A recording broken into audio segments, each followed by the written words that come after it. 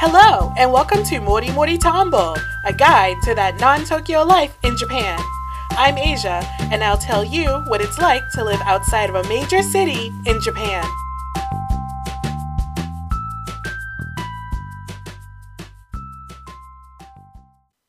Hello, and welcome to the first Mori Mori Tambo podcast. I'm your host, Asia, and I'll be telling you about what life is like outside of a major city in Japan. Now, if you were anything like me those many years ago, I decided that I wanted to come to Japan. But my idea of Japan was Tokyo, Osaka, Kyoto, all those major cities. I was so determined that I was going to live in Tokyo because I was going to do all the things that any junior high school kid wanted to do. Like, I was going to watch anime every day, I was going to read manga, I was going to go to all the cute little cafes, I was going to do all of that. So you can imagine my surprise after many years of me working hard and applying for a company here in Japan, that the company put me in this small town called Hitachi Nakashi in Ibaraki. I had never even heard of this place before. It's a small town that just has rice fields. Just rice fields, like, that's it. So here I was in my new apartment, my green apartment, living pretty close to my school, and the closest food supply I had with me was a convenience store. Yeah, it was pretty far out there, like, especially since I didn't have a car or a bike, so that made life a little difficult for me. I was officially in the Inaka zone, which Inaka just stands for countryside. So I was really surprised, and this was not going the way I wanted it to go. But that's okay, because what you're going to find out, this happens a lot to us foreigners here in Japan. We have big dreams of Tokyo and city life, only to be put in the middle of a rice field. And when I say this happens a lot to us foreigners, I really mean it. Because after living in Hitachi Nakashi for about 2 years, I decided to apply to a different company that I thought would put me in a larger city, since the company itself was based in Nagoya. So I went through all this trouble, and I took a train all the way down to Tokyo, and I did my interview for my next company. And I was so excited because I got hired, and I was like, yes, I'm finally going to leave this Inaka. I'm not going to be a country girl anymore. And then I got my assignment, and I just ended up in Gifushi, which is another countryside in Japan. Here in Japan, we English teachers are pretty much helpless to what area we can be placed in. Our companies have areas that are open for us, and we just pretty much have to pick which area we would like to go in within that selection. So here I am, moving from one countryside all the way down to another countryside.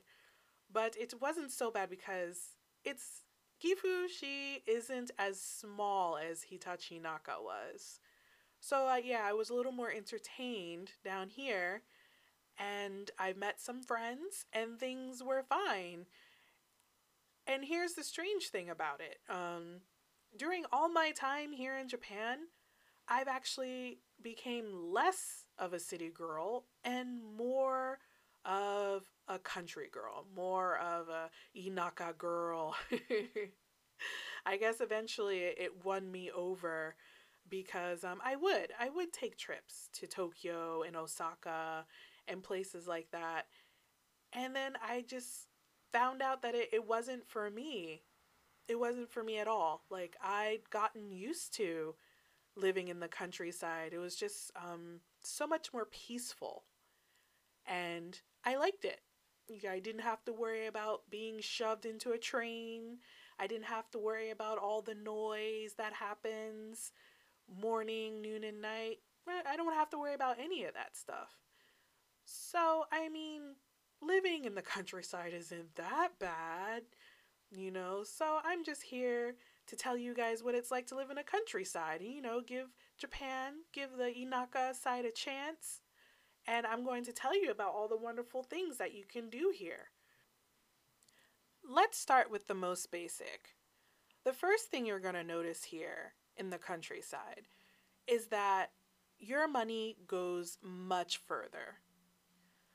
You can get yourself a large apartment for about $500, maybe $600 a month, versus you can get yourself maybe a studio apartment for the same price in Tokyo.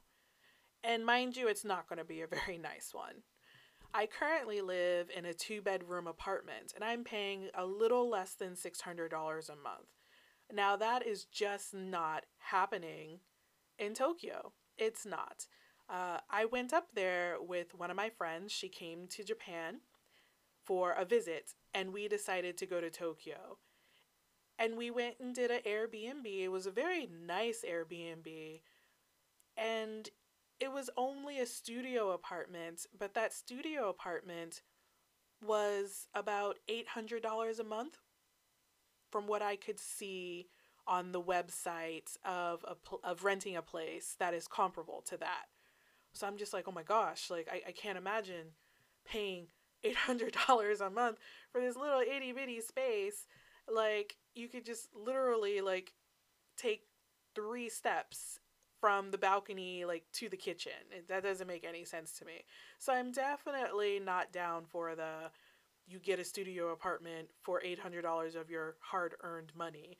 And this is a topic for another episode, but we English teachers here in Japan do not get paid that much money, so I'd rather not be spending more than 50% of my monthly paycheck just on my apartment. So, yeah, that's a good thing about living in the countryside. More space for your money. A next one also involves money, but it involves food. So, depending on where you live in Japan, most areas have like a specialty food. So, here in Gifu, the specialty food is persimmons. And when persimmon season comes, like, there's just so many and they're so cheap. Fruit here in Japan is god awful expensive. Like, I don't even understand why fruit costs so much in this country. Even the fruits that are like locally grown, like they're not even imported from outside of Japan. They are all grown in Japan, and you're up there paying so much money for this little itty bitty fruit. Like, for example, if you want a watermelon, a nice sized watermelon, you're paying like $10 for the watermelon. And I mean, yeah, they taste good and everything, but $10 for a watermelon? Come on. You're kidding me, right? But if you live in the more countryside area, that price can go down, especially if you have a farm right up the street. So always think about how much money you're going to spend on your day to day needs, and it's much cheaper to live in the countryside. Another great thing about living in the countryside is the people. So the people in the countryside tend to be friendlier. Now, I'm not saying that in Tokyo they're not friendly. Like, if you approach them and you ask, of course they're going to help you.